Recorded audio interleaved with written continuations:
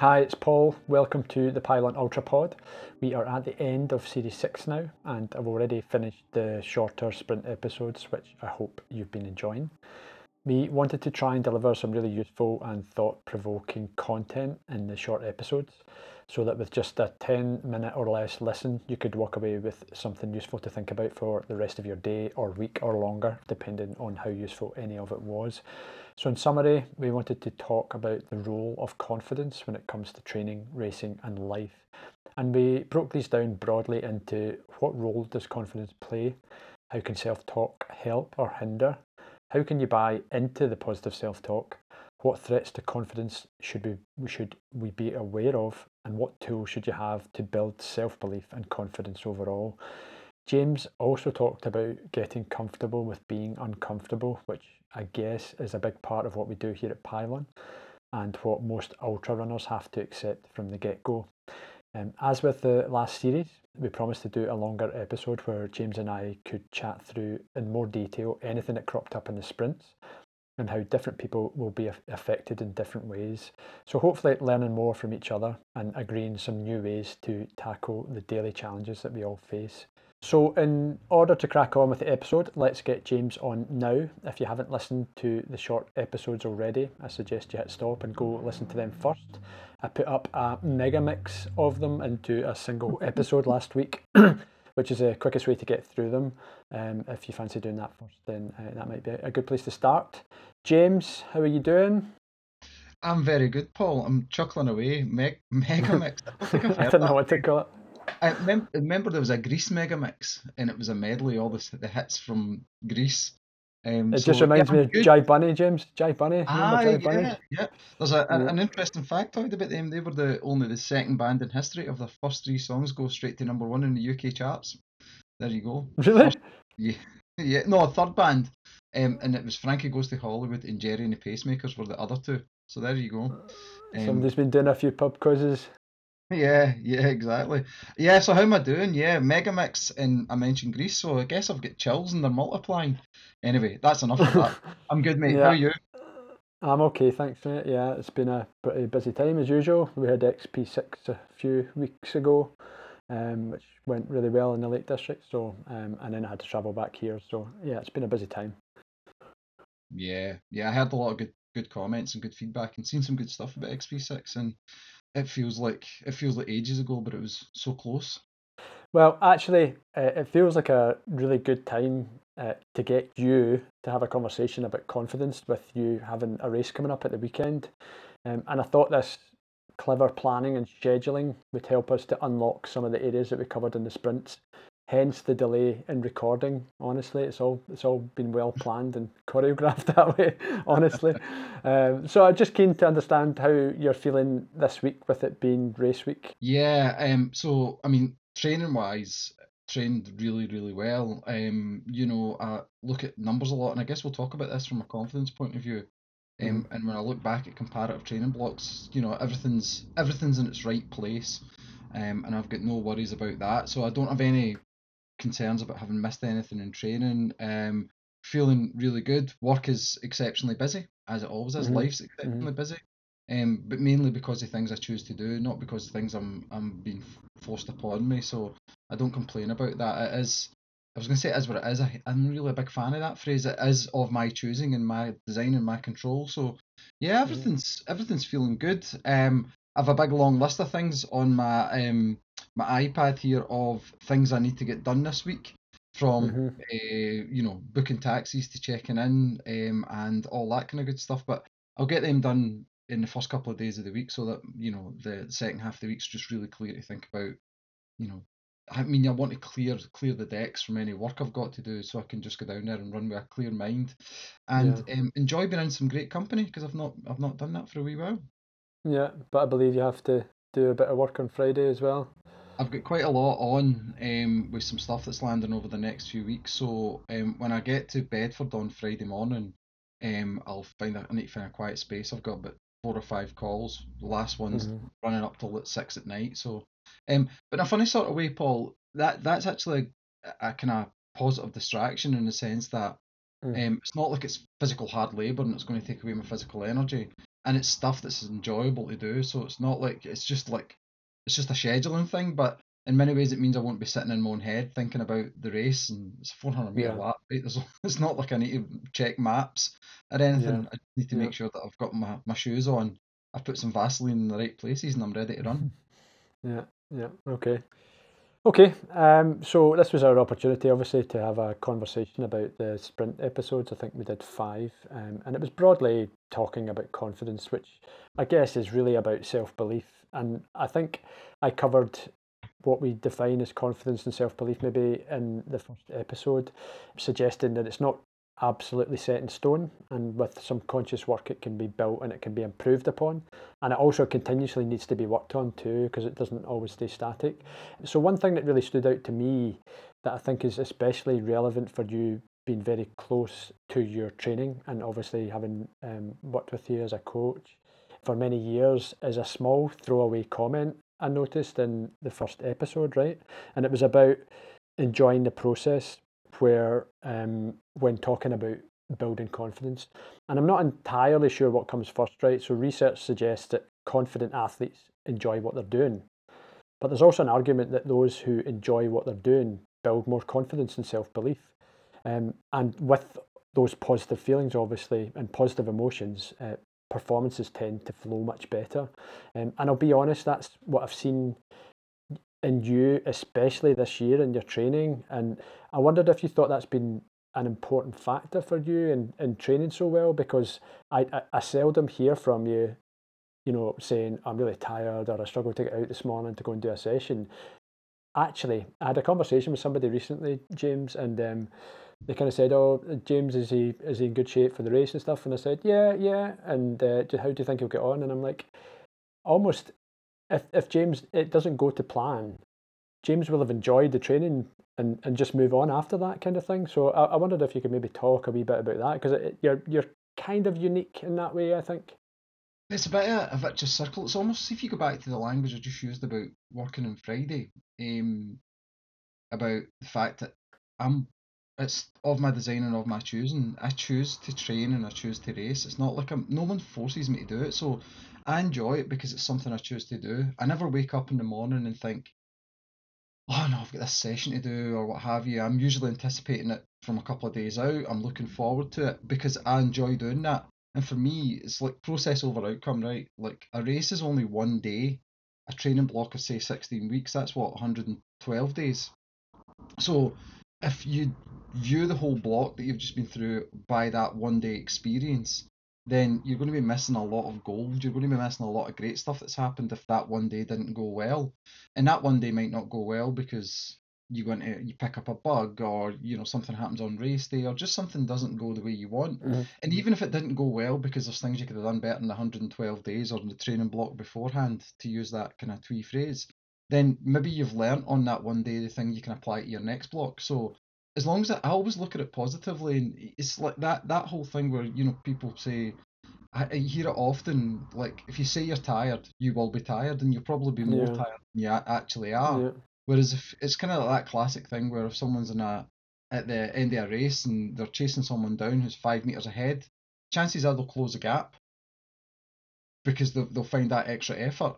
And if you can have that mindset where you're chasing down something that might not even be physically there, I think it can make all the difference. It's just how you think. So I totally, Paul. I like, for me, what happens in the race on Saturday is secondary to what happened in training. Trainings went really well, so it gives me the confidence that I'm going into the race where I've done everything I can, and then on the day, hopefully pieces will fall into place. But when you're running 100 miles, right, you can have all the confidence, you can have all the great mindset and all that in the world you want, but you need some luck as well. And sometimes you don't get that luck and you can't control that, so you shouldn't sweat it.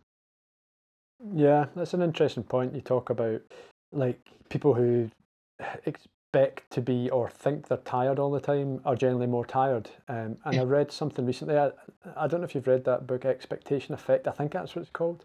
I'm no, kind of a no. quarter way through it, but there was a study in there around testing people who were actually getting less sleep than the other half of the research group, but they were quite positive people. So they went to bed with the expectation that they're going to wake up feeling refreshed. And they were actually getting less sleep than the other group, and they were actually had more energy during the day. So there's definitely something in that, managing that expectation effect. It's interesting you kind of mentioned that, to be honest. That's it's back to that. There was one of the sprint pods. I think the second one I talked about the study that was in Matt Fitzgerald's book about how Yeah, people were given water and told it was super oxygenated water, yeah, and as a result they all perform better. And it's like a slight trick of the mind, right? So there is like genuine physiological stuff, but there's a psychological side of it as well. The physiological stuff will ultimately win over time, but you can definitely amplify and improve your outcomes simply by how you maybe are thinking about them as you approach them. Like instead of saying I'm tired today, is thinking I've got a challenge to overcome. Let's overcome it, and you get the confidence from being able to overcome it, as opposed to let's say you go, let's just break this down. You go into a session, you go, I'm tired going into this, and then you run the session tired.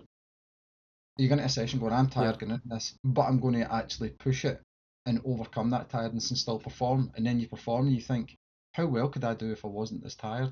So then you go and mm-hmm. manage your energy level going into the next session and maybe perform even better because you take that confidence with you.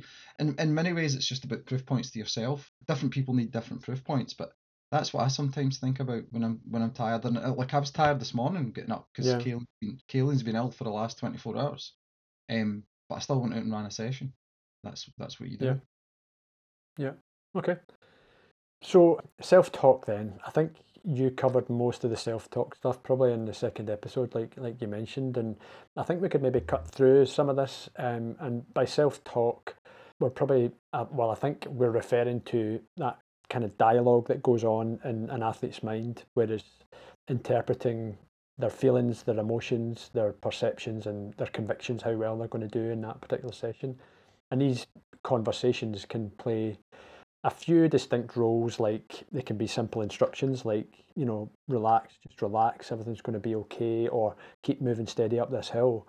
Or they can be just kind of straightforward encouragement. You've only got another mile to the next aid station, you're doing really well, I did really well in that section. And they can all be really beneficial, obviously, and help us to stay focused and maybe put our attention in the right place and not be so distracted when we're racing.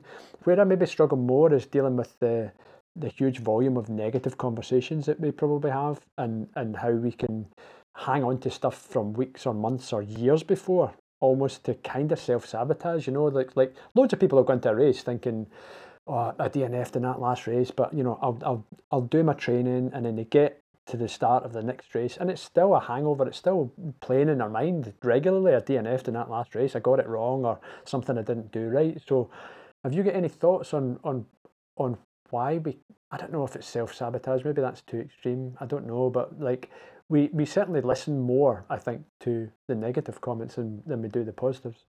Yeah, that's just grounded in, back to the old flight or fight mindset, right? It's almost like Yeah. for some people, allowing self-talk to come in protects them from the pressure of expectation.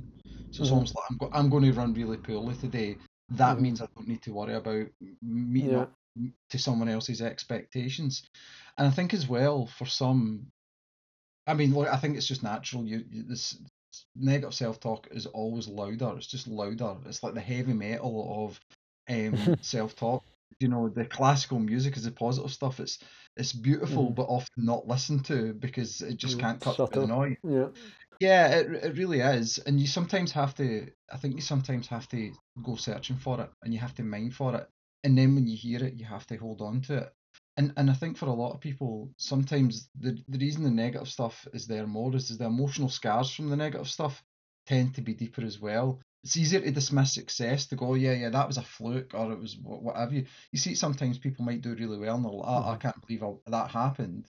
Hmm. Whereas, rather than saying, I can believe that happened because I worked really hard, I trained really well, and I earned the right for that, and the stars fell, that bit that you can't control, the luck. You can minimize your reliance on luck because you can train really well, because that means you need less luck and all that kind of great stuff. But there's always an element of uncontrollable.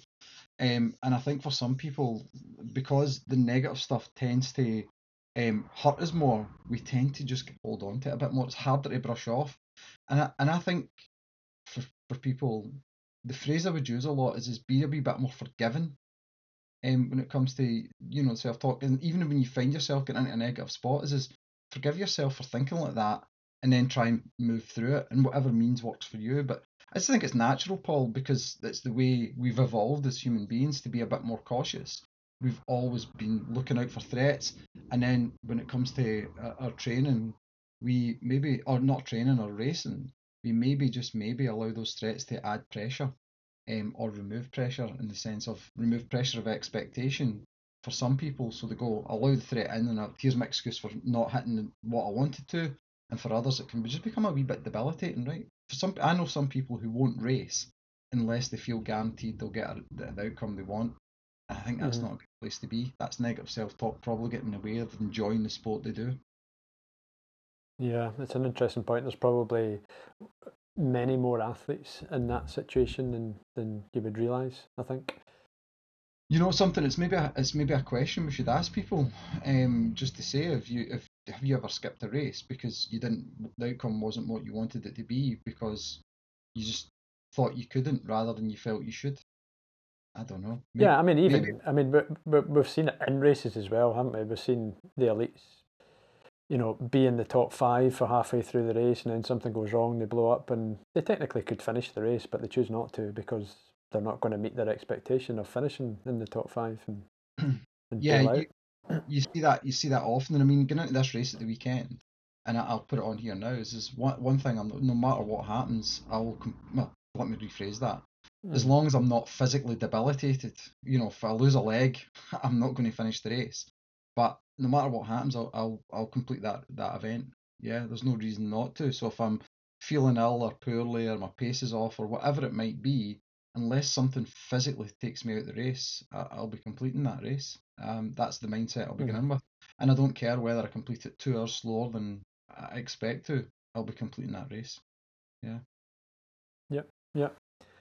So I guess some of this stuff on the positive self-talks is kind of the crux for me, and I think it's easy to maybe watch some of those motivating YouTube videos that you've probably seen with the just never give up, do it for yourself voiceovers and the epic music and shots of an athlete really pushing themselves, like a kind of Rocky in his grey tracksuit montage. And it's fine, and I think in the moment it maybe gets you out the door, or maybe it helps you decide that you're going to sign up to the spin class tomorrow, the next day, whatever.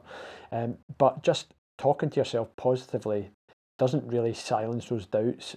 And if you're not able to really believe what you're telling yourself, it's not really going to elevate your performances. So, how do you think me or anyone else could go about buying into the self talk? I think, yeah, positive self-talk is fantastically powerful, right? Um, in a positive way, no pun intended. And negative self-talk can be massively destructive in a negative way.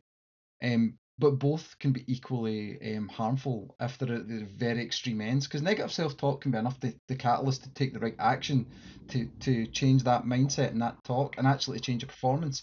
And there's almost like, if you could draw it like a Venn diagram, in the middle, actually positive and negative self-talk have a place, because negative self-talk might identify areas you need to work on. Positive self-talk might be the thing that helps you get out of bed, or as you just use the Rocky montage moment. Usually positive self-talk's a catalyst and a start point, or maybe a push point.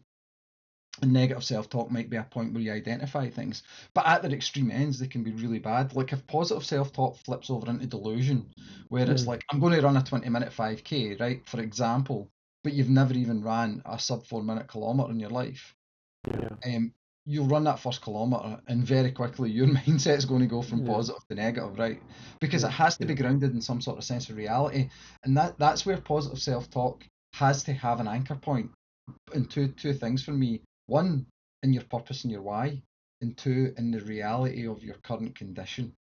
And like, say for example me, right, a sub 20-minute 5K I could walk out of bed and do that any day of the week, right? Easy, pretty easy to do it probably do it most weeks as part of intervals and training runs, right? If I was injured for 6 months, a yeah, 20-minute 5K might be the pinnacle of my present condition and ambition. So it's about that point being about your present circumstances as well. So you sometimes see this with people who maybe look at their performances from 2, 3, 4 years ago, and they can't get themselves away from that, even though a lot's happened in between to change their current condition. So I just think, like, for me, is actually making sure that you've got the right level of perspective in it.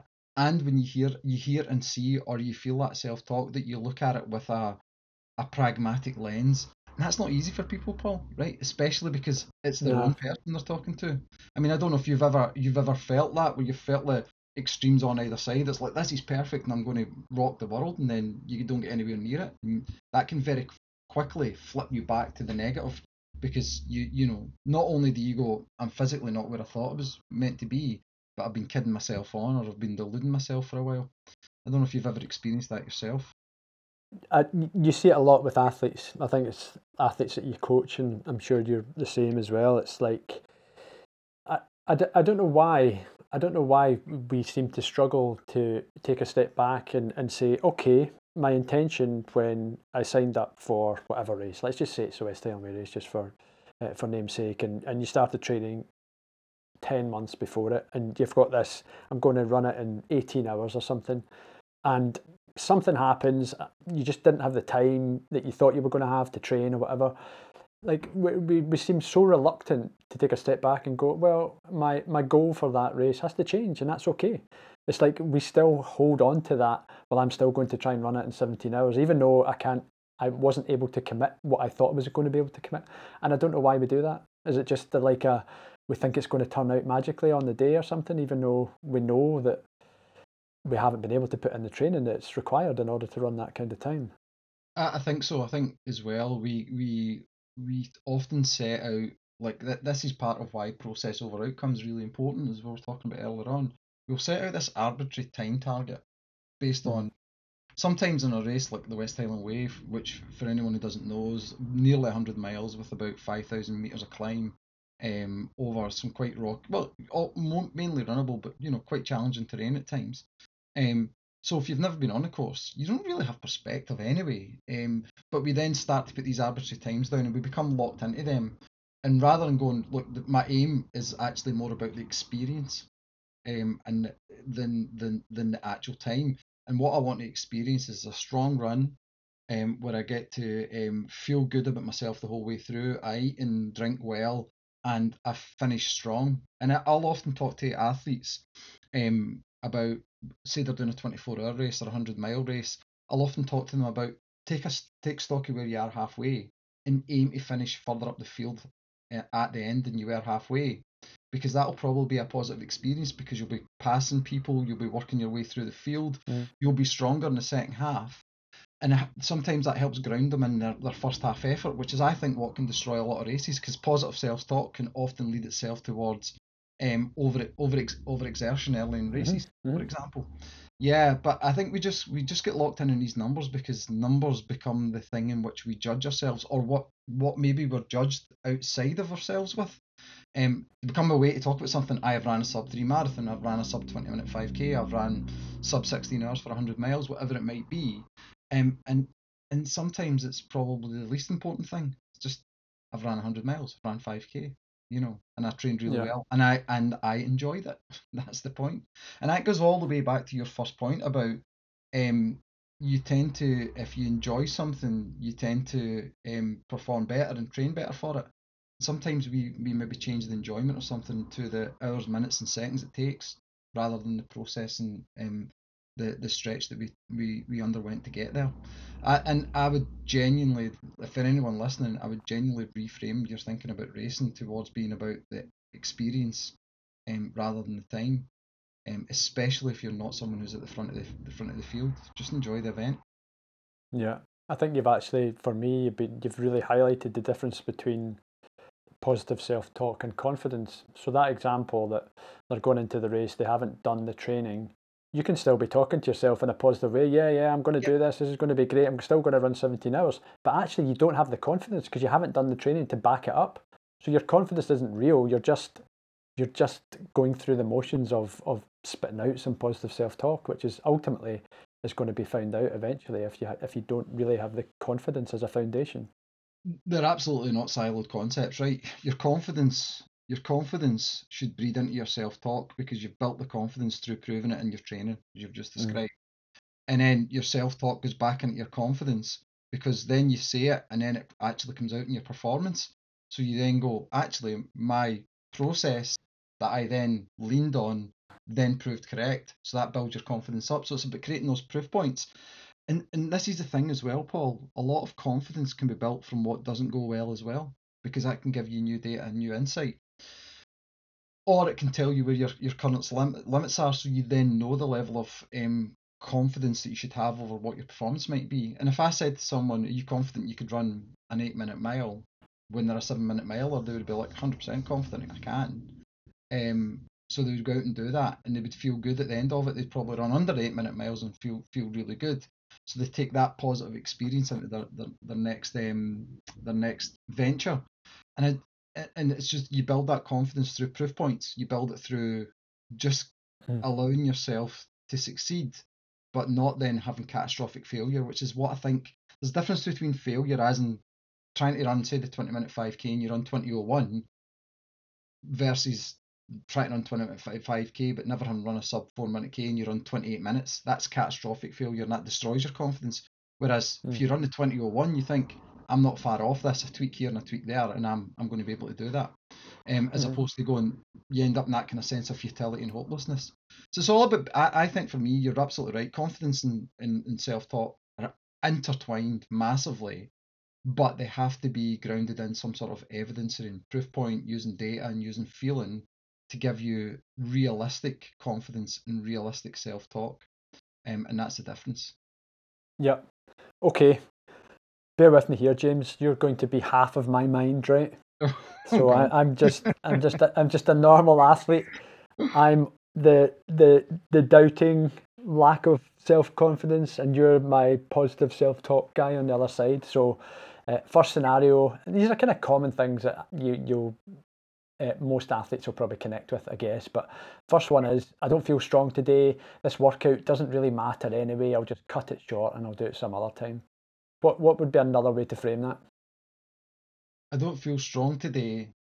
Just repeat that. I don't feel strong today. I don't feel strong today. This workout doesn't really matter anyway. I'm just going to cut it short and do it some other time. So it's funny. I've had that feeling. It might surprise you. There's often I've had that, and in fact, I had that at a session on Saturday. I was doing.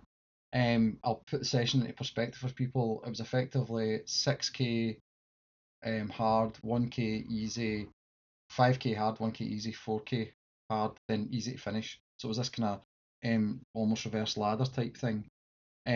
Wasn't sure how I was feeling getting into it. It'd been a tough week at work, etc. I got up and I said, I'll just run the first 6K on feel, and whatever the numbers are, that's what they are. I won't even check my watch.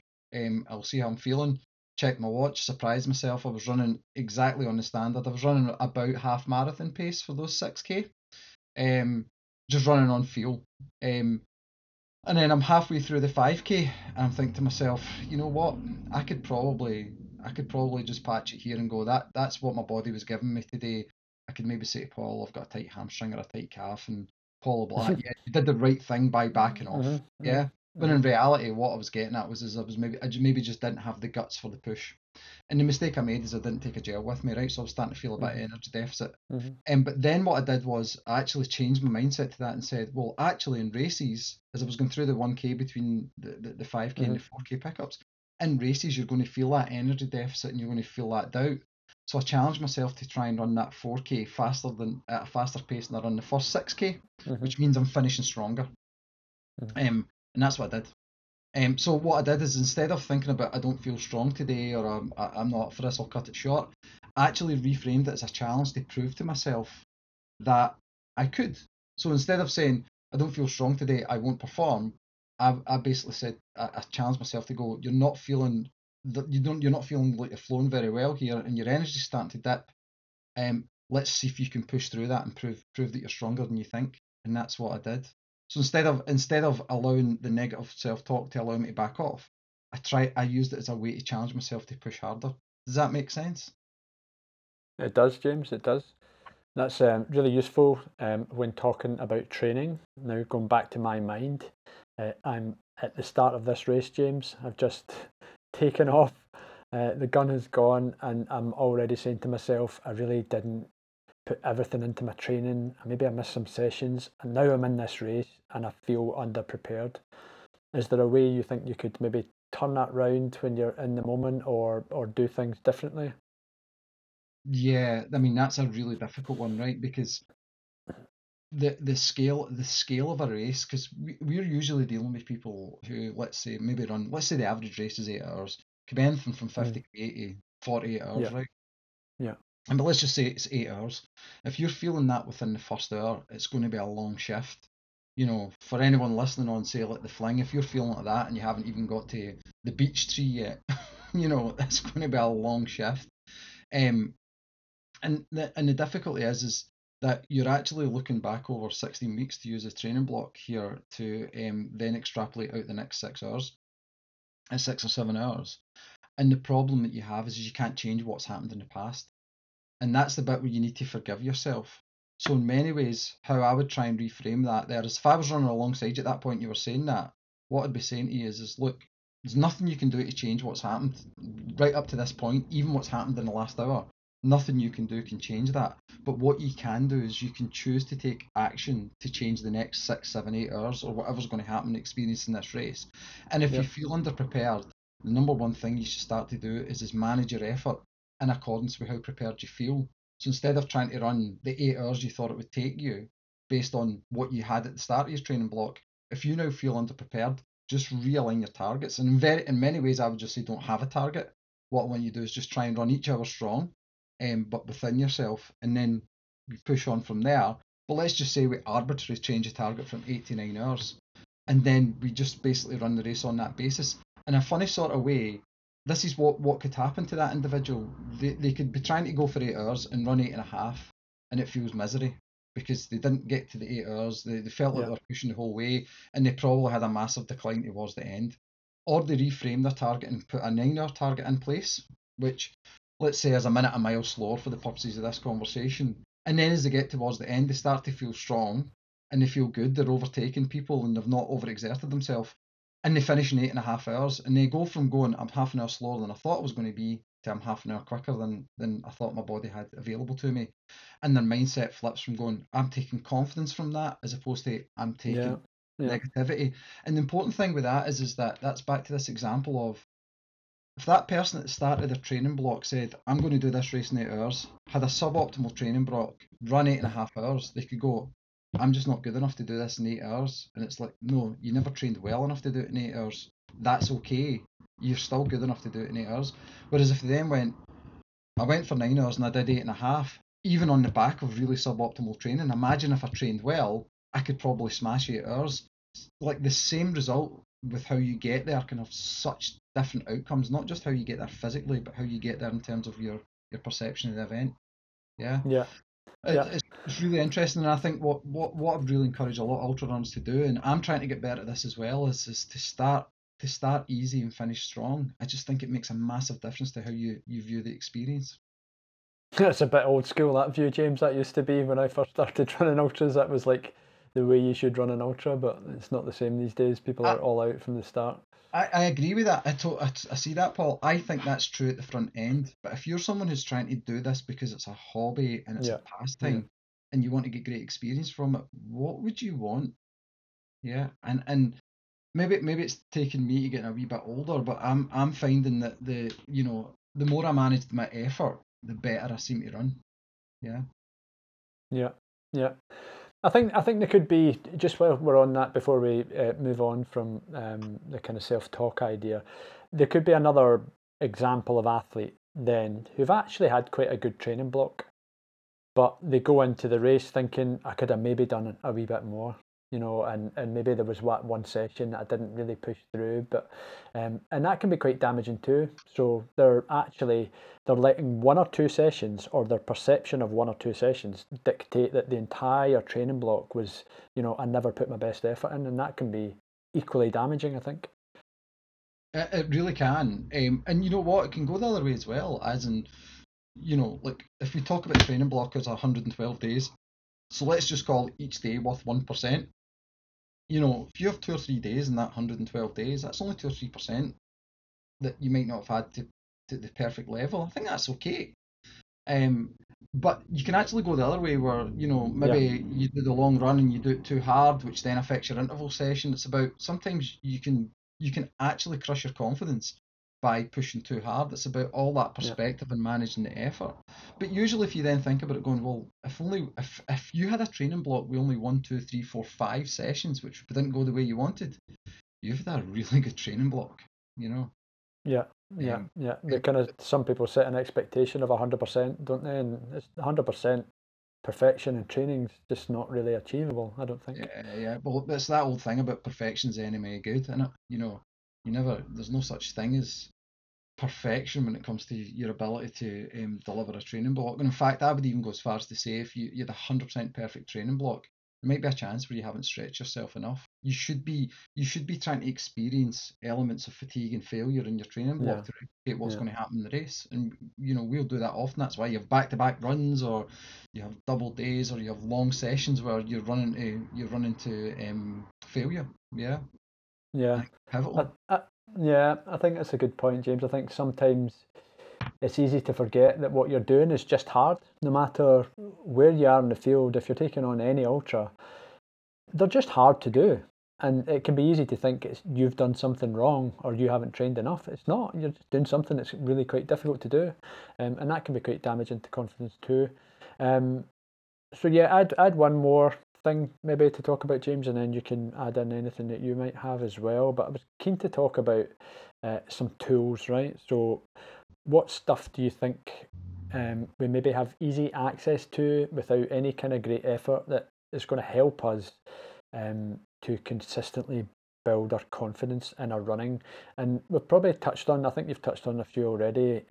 Probably the most obvious one initially is about being quite clear and maybe bold, but also realistic about your goals.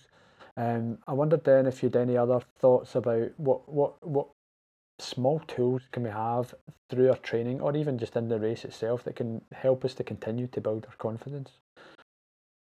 I think tool one is practicing your racecraft. I talk to athletes a lot about this. Even if you're running a 100 miler, rocking up at a park run, doing a 5K, just replicating that feeling of pushing yourself and also giving yourself some good data as to where your current condition is, I think can make a big difference. Because we talk about it like a training block. Again, back to that 16 weeks, just using that as the example. That's over 100 days where every single bit of training you do is in service of this one day at the end of it. But so much can happen to take that one day offside. Having Yeah, some having some indicators as you go through about where your current level is will help you give you back to that realistic self-talk. Whether it's realistic positive, realistic negative, it doesn't really matter. Both of them can be a jolt to get you your comfortable reality. Your comfortable reality might be I'm here, but actually a race where you don't perform might be enough to make you double down on your efforts or mm, reevaluate your yeah, your yeah, expectations, or it might also inspire you to double down your efforts and also yeah, reevaluate your expectations to the positive, right? So I think yeah, that's yeah, that's a big one. I think the second one is replicating in your training, especially in your training, is replicating the conditions in which you're going to race, and that might be practicing your nutrition, practicing your hydration, running on the same terrain, and all that stuff. So that when it happens in the race day, something that happens, you've already got some strategies for dealing with it, whether it's a negative mindset. So you might get into a negative mindset, and the thing that gets you out of it might be listening to a specific song or taking a specific action. Um, and when you're in a positive mindset, how you galvanize and take advantage of that. And then the last thing I would say in your training is absolutely, absolutely experience failure, like, and expect it. I'll genuinely think if you've not had a few sessions in your training where you went, that was really really hard and I fell short of where I wanted to be today, you probably haven't maximised your training block. And look at your training with that perspective to go, did I put myself in enough areas of discomfort where I feel like I've pushed myself to the level I can? Because if I have, then my expectations into the race should be built on really, really good data as opposed to yeah. guesswork. Yeah. And just forgive yourself a wee bit more all the way through Yeah, it. Yeah. yeah, yeah. A bit of compassion is quite important. I Oh think the yeah. only other one for me was really about, and we talked about it quite a number of times actually at XP. It's actually about taking the action. It's really easy to dream. It's really easy to have good intentions, and I'm going to get up every day and get earlier. I'm going to do that mobility at night time and whatever. And it's so easy. You do it for a day or two, and then it's like those are the things that really build confidence and really provide a positive outcome from your training if you actually take the action and stop just telling people that's what you're going to do, or telling yourself that's what you're going to do. And I think there's always that risk when you make a promise to yourself as well, I think. And like most of the training, unless you've got a coach, most of your training you're being honest to yourself, aren't you? Because your Yeah. coach isn't out there when you're pushing up that hill or whatever, and they don't know what the conditions are like. So it's very hard for me to say James put in 100% effort there. So you're making a promise to yourself, and when you break that promise once or twice, or you do it once or twice a week, I think that becomes hugely damaging to your confidence eventually, because it gives you an easy out when you're actually in the race as well, doesn't it? Things aren't going that well, so maybe I'll just be lucky to finish. I'm just going to cruise this in. It's not my day, kind of thing. When even the session you talked about there at the weekend, you could have easily cruised that session in, no problem. You'd have been under no pressure from me, no pressure from anybody else. It was the right decision, but actually you'd probably made a promise to yourself and you wanted to get it done. And yeah, I think it's quite important to have that integrity, maybe, is that what you would call it, with yourself, that if you're making a promise that you're going to do something, you kind of have to follow through, because when you start breaking it, then you break it so easy, I think. That's 100%. You know what? That's a really, really, really good point there. It's so easy for it to become a habit, right? Yeah, Like, yeah, that's like yeah. missing a session. And I think you're right. I think that you use the word integrity. I think there's self-integrity, which is maybe a concept we can explore. Um, because if you're not honest with yourself, you're definitely not going to be honest with your coach and those around you, which means you're probably not going to be honest with your intentions, because you start to build that kind of external pressure about expectation. So example being, you might skip a session because you just couldn't be bothered, but you say, "I'll get your homework." You've got some sort of reason, plausible reason, as you say. Coach isn't sitting there with you, so you might say, "I've got the cold, I'm not feeling well," but you've just skipped it because you just couldn't be bothered.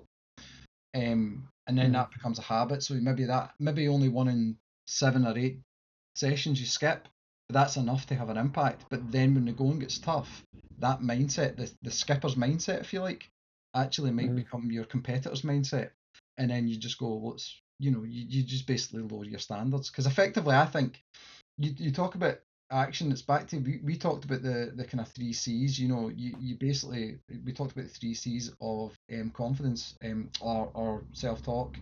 And we talked about it being, you have to identify the change, commit to it, and then consistently go after it.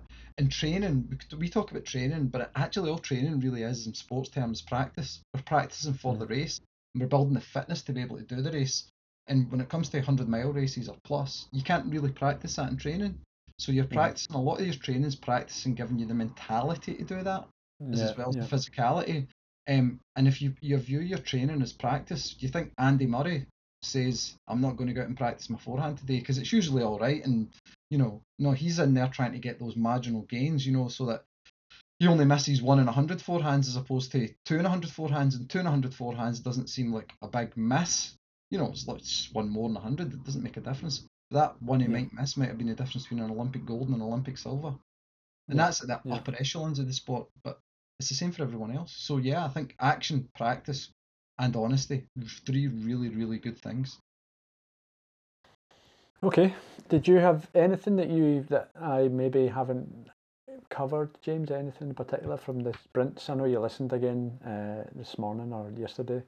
Um, There was it's been a one while since we did it, obviously.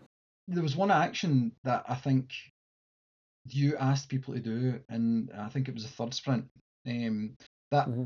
on the back of listening to this one, I would encourage people who did it first time round to revisit what they wrote, and then I would encourage people who haven't done it to maybe do it for the first time.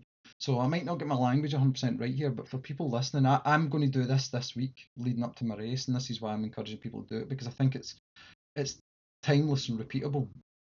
And the action you talked about was, you had your positive and negative column, and you Yeah. were to write, where your current mindset is and what's in the positive column. So you might go, in the positive column for me, going into the race this weekend, let's do it, is my trainings went really well. I'm feeling quite energised. My numbers are in good shape. They're as good as they've been in any of the previous years.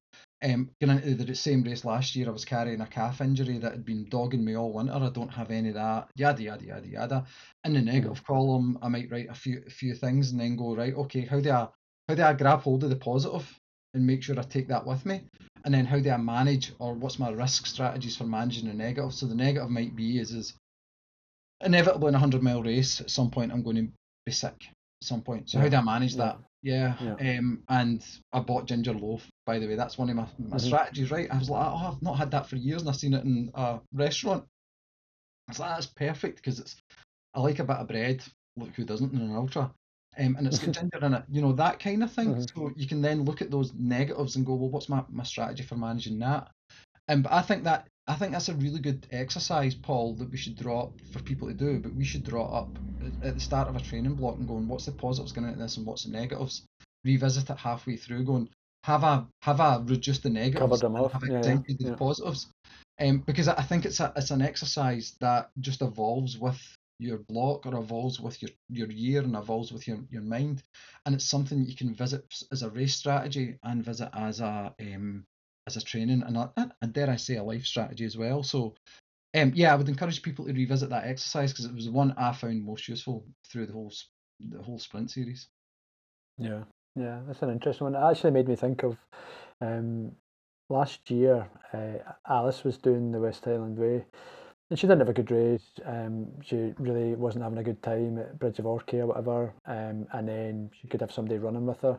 I think Graham would maybe run with her over to Kinlochleven. Then I was going to take her in from Kinlochleven to Fort William, which was fine. And going up that climb, Kinlochleven, she was not in a great place, couldn't really eat anything, don't want to eat anything, and don't feel that great, don't want to eat anything, and the weather was horrendous up there. We finally get to Llandaffra, and maybe because she hadn't been in that situation in her training, it was kind of like, it was obvious to me, because I was fresh and my mind was working fine and I've been there before, obviously. It was like, you need to get something here, Alice. You need to eat some of these salty crisps and you need to have some Coke and whatever. And I forced it in. Within 15 minutes, we were running the rest of the way into Fort William, and that was it. So there's definitely something in that, practicing, and maybe, like you say, actually thinking about what I'm going to do when those things inevitably crop up. So inevitably I'm going to feel low on energy, or inevitably I'm going to feel like I can't eat anything. What am I going to do to remedy that? And that's a really interesting point. I think that maybe we could be doing more with our own athletes sometimes about that as well. Yeah, definitely. I mean, you can call it positive negatives, right? Or you could call it opportunities and threats, right? And the opportunities is my trainings went really well, blah blah blah. And the threat is that I might have energy deficit. I might not be thinking clearly. I'm going to be tired. I'm going to be sleep deprived, right? And then going. So what I need to do is I need to say to people in advance. Use that as an example of what you did with Alice. You've got trust with Alice, right? So she's going to listen to you. She's respecting your experience. So she's almost said, I'm subcontracting my thinking to you. See if you see me and I'm in a bonk situation, tell me I'm in a bonk situation and force food in me. Yeah. Yeah. And sometimes even like just managing those threats or risks or whatever it might be, because ultimately the threats and the risks, if left unmanaged, just become negative self-talk, right? Yeah. That's a really good way of managing them. Yeah. Have you got crew for the weekend, James? Yes. So I mean, look, there's a whole bunch of people there we know. People that we've run alongside loads of time and stuff as well. But my dad's not coming down for this weekend, so I've got Sarah Sawyer who's running the race. Her husband Tom's going to look after her and her. Sarah's got a friend there as well. And like, I'm really easy to crew for a 100-mile race around a track, because it's like every half hour throw me some food, and then on the hour throw me a drink, and then repeat until eventually I just go, I don't know what I can take, and eventually it just becomes tactical. So the strategy you go in with is eat in a half hour, drink on the hour. Simple as that. Get your carbs and your nutrition and your hydration in with that. And then we move to the tactical, which is just have a bunch of stuff on the table that I'll grab depending on how I'm feeling. After about 100k, it tends to move Yeah, towards a more tactical solution. A yeah, tactical solution, sorry. yeah, yeah, absolutely. Okay, mate. Did you have anything you wanted to say about the podcast formats and the sprints, and maybe thoughts on what we might do next, or an ask for anybody who's listening? I think an ask for anyone who's listening is like we changed format. Like a lot of podcasts do is I mean, this is a long listen. This particular one, you know, you look at podcasts and they're like maybe 2 hours long. I personally struggle with that now, even if I'm out running for 3 or 4 hours, because I just like variety in what I'm listening to if I'm out.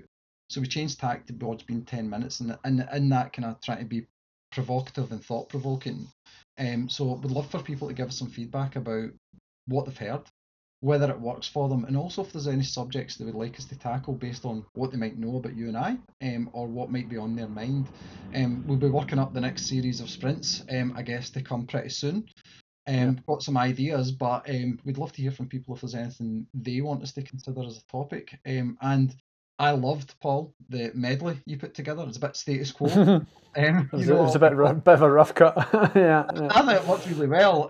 I say a bit status quo because a mate of mine went to see Paul Rogers, who's the singer of Free, backing up Status Quo many, many years ago. We're talking like 20 odd years ago.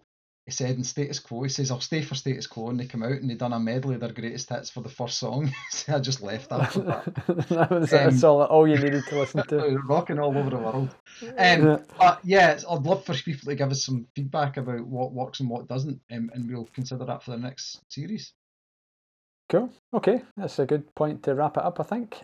Thanks so much, James, for taking the time to do this. I know you've obviously got a lot on this week. I hope the rest of your week goes super smoothly, and you have a great day on Saturday. And yeah, we'll be tracking you and sending our best. And look forward to speaking to you after the race, and we'll get on with some more podcasts. Cheers, mate. I'm looking forward to it, and I'll catch you later in the week without a doubt. Okay, you've been listening to the Pylon Ultra Pod. I'm Paul Giblin. And I'm James Stewart. Kaboom!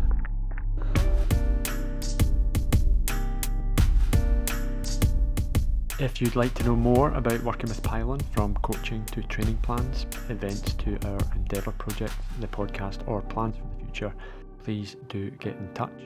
You'll find us on social media at Pylon Ultra. We also have a Facebook group called Team Pylon if you fancy checking that out too.